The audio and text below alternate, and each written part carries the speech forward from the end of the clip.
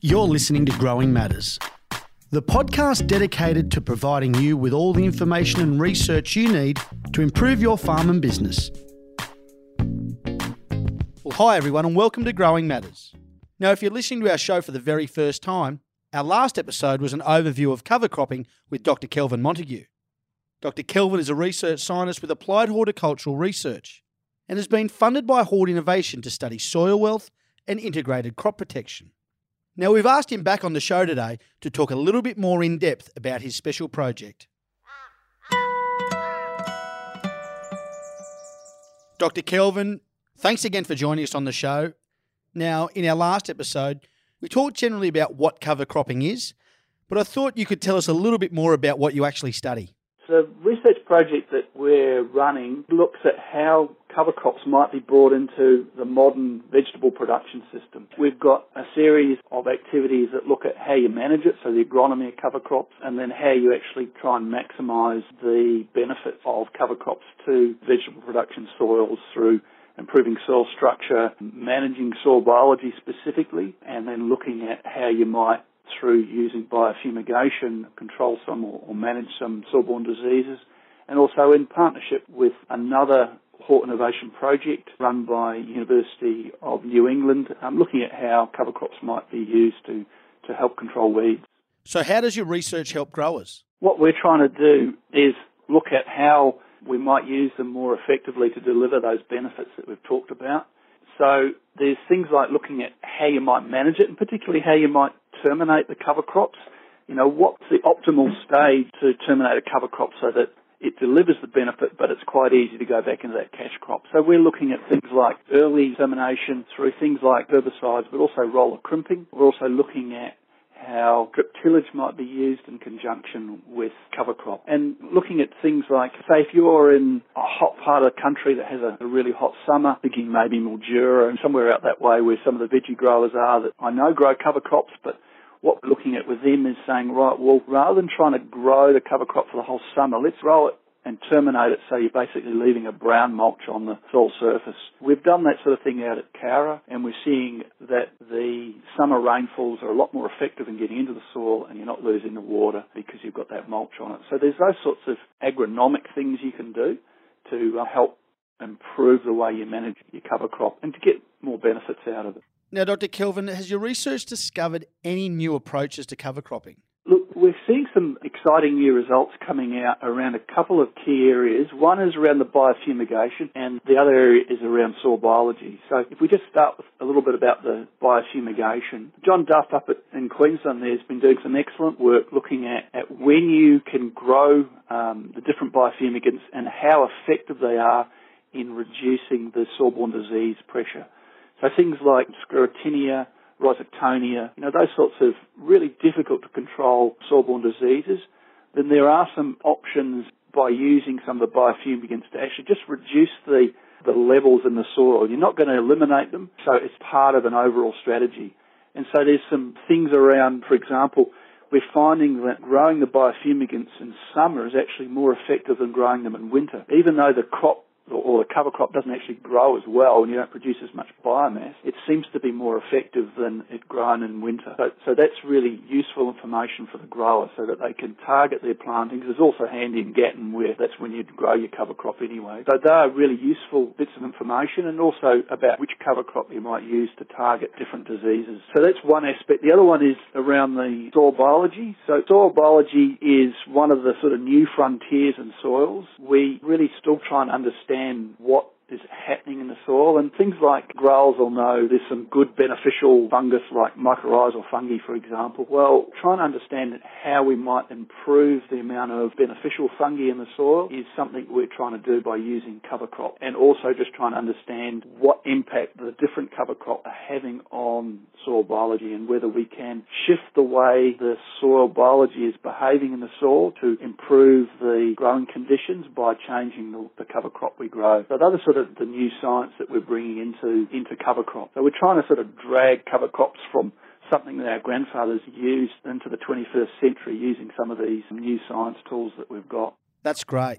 And what have been the initial effects of these approaches on the soil? By trying to really match up cover crops with cash crops, that's one of the key things we're trying to look at is in that sequencing of your cover crop before your cash crop, what should you plant? Is there a better cover crop to plant, say, if you're growing carrot versus leek? And so getting that sequence right is what we're really trying to look at with both biofumigant and trying to suppress diseases, soil-borne diseases, and also around that soil biology. For example, we're trying to look at whether cover crops can be used to boost your beneficial fungi, like the mycorrhizal, so that when you grow a crop that's dependent on mycorrhizal and responds, like a leek crop or a carrot crop, you'll see benefit. So it's that sequencing that we're really trying to work out. And it's also looking at what cover crops you should grow and what you should avoid also if you've got soil-borne diseases, because you do have to remember that cover crops can make soil-borne diseases worse.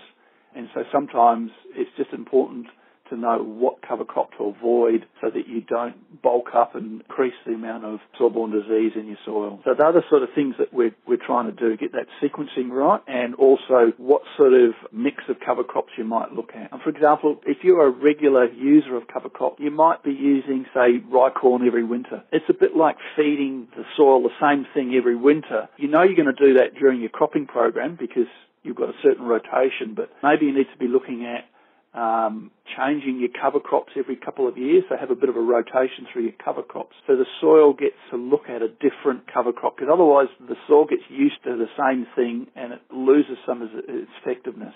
So that over a 5-year period you might change it once or twice and sort of rotate through different cover crops. Or you might put a mix in occasionally, just so that the soil biology has something different to look at, and that improves the performance of the soil biology and how it impacts on soil structure and disease and all those sorts of things. The other thing that is happening is the project that we're working with out of University in New England is looking at what impact these cover crops are having on weeds, and there are some specifics around that which you should go and have a look to see what the work they're doing as well.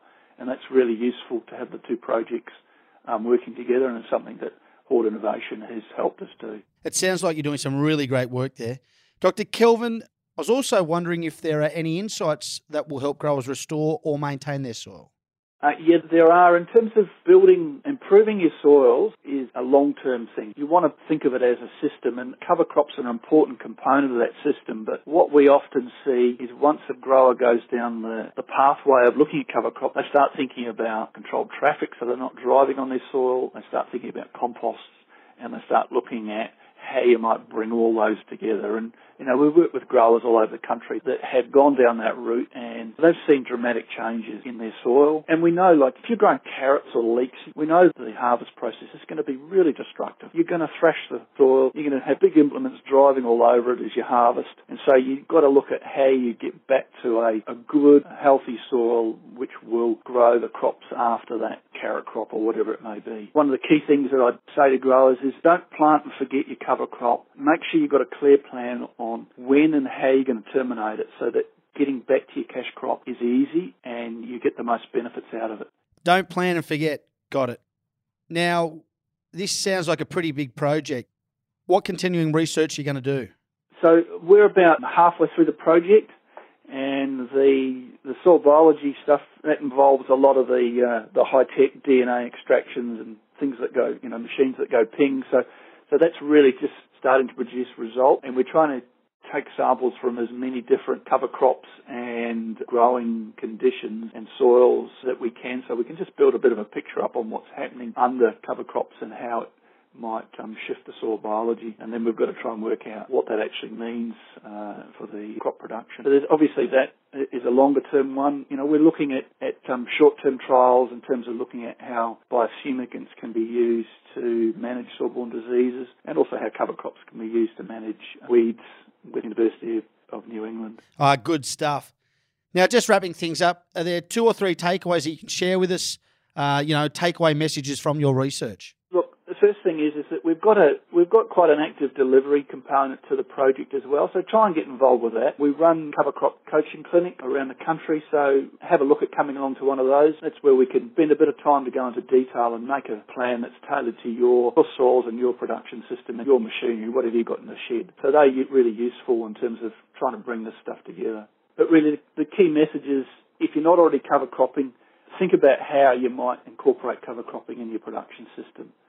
Fallows can be good for controlling weeds and soil-borne diseases, etc., and conserving moisture, but they come at a cost, and that cost is your soil health. You're basically not feeding the soil, and the soil bugs are still ticking over. So actually, the biggest change you'll see is going from a brown fallow to a green cover crop. And if you can build that into your system, that's really great. If you're already cover cropping, then trying to look at the differing management practices so that you can optimise those benefits. And that'll be the first question, or the first issue will be, what are your main aims with your cover crop, and be really clear about them and make sure you manage to deliver those main aims. And it's an exciting time. There's a lot of stuff happening in cover crop. I keep an eye out on what's happening around the globe, and there's a lot of work going on and through Europe, North America, in terms of looking to see how we manage and better utilise cover crops. So there's specific machinery that's starting to be developed now for cover crops. There's actual genetic selection of cover crops to specifically target things, and obviously we've done that for biofumigant, but there's obviously things to improve soil structure like tillage radish and root max and ryegrass. There's also the whole targeting of cover crops for strategic pest and disease control. And I guess that's what we're doing with biofumigants, but there's other benefits that we're looking at trying to optimise. And then also there's sort of pressure, if you like, from the markets for veggie production to be more sustainable. And one of the key steps in that is to incorporate some cover crops in your rotations, and then really to talk about that with your suppliers so that they're aware of what you're doing. Well, Dr. Kelvin, thank you once again for spending some time with us on Growing Matters and sharing some of your expertise and insights. It's been great having you on today's show. Yeah, thanks, and to the growers out there, good luck with it, and I'd love to hear from you, and we're always interested to talk to growers and hear how they're implementing it, because that's where we get a lot of our inspiration from. I hope you've enjoyed this talk with Dr. Kelvin Montagu. And to find out more about his research and for information about his coaching clinics, you can visit soilwealth.com.au. And if you've enjoyed this podcast or would like to know when new episodes have been released, then make sure you follow Growing Matters on your favourite podcast app. See you next time. Thanks for listening to Growing Matters.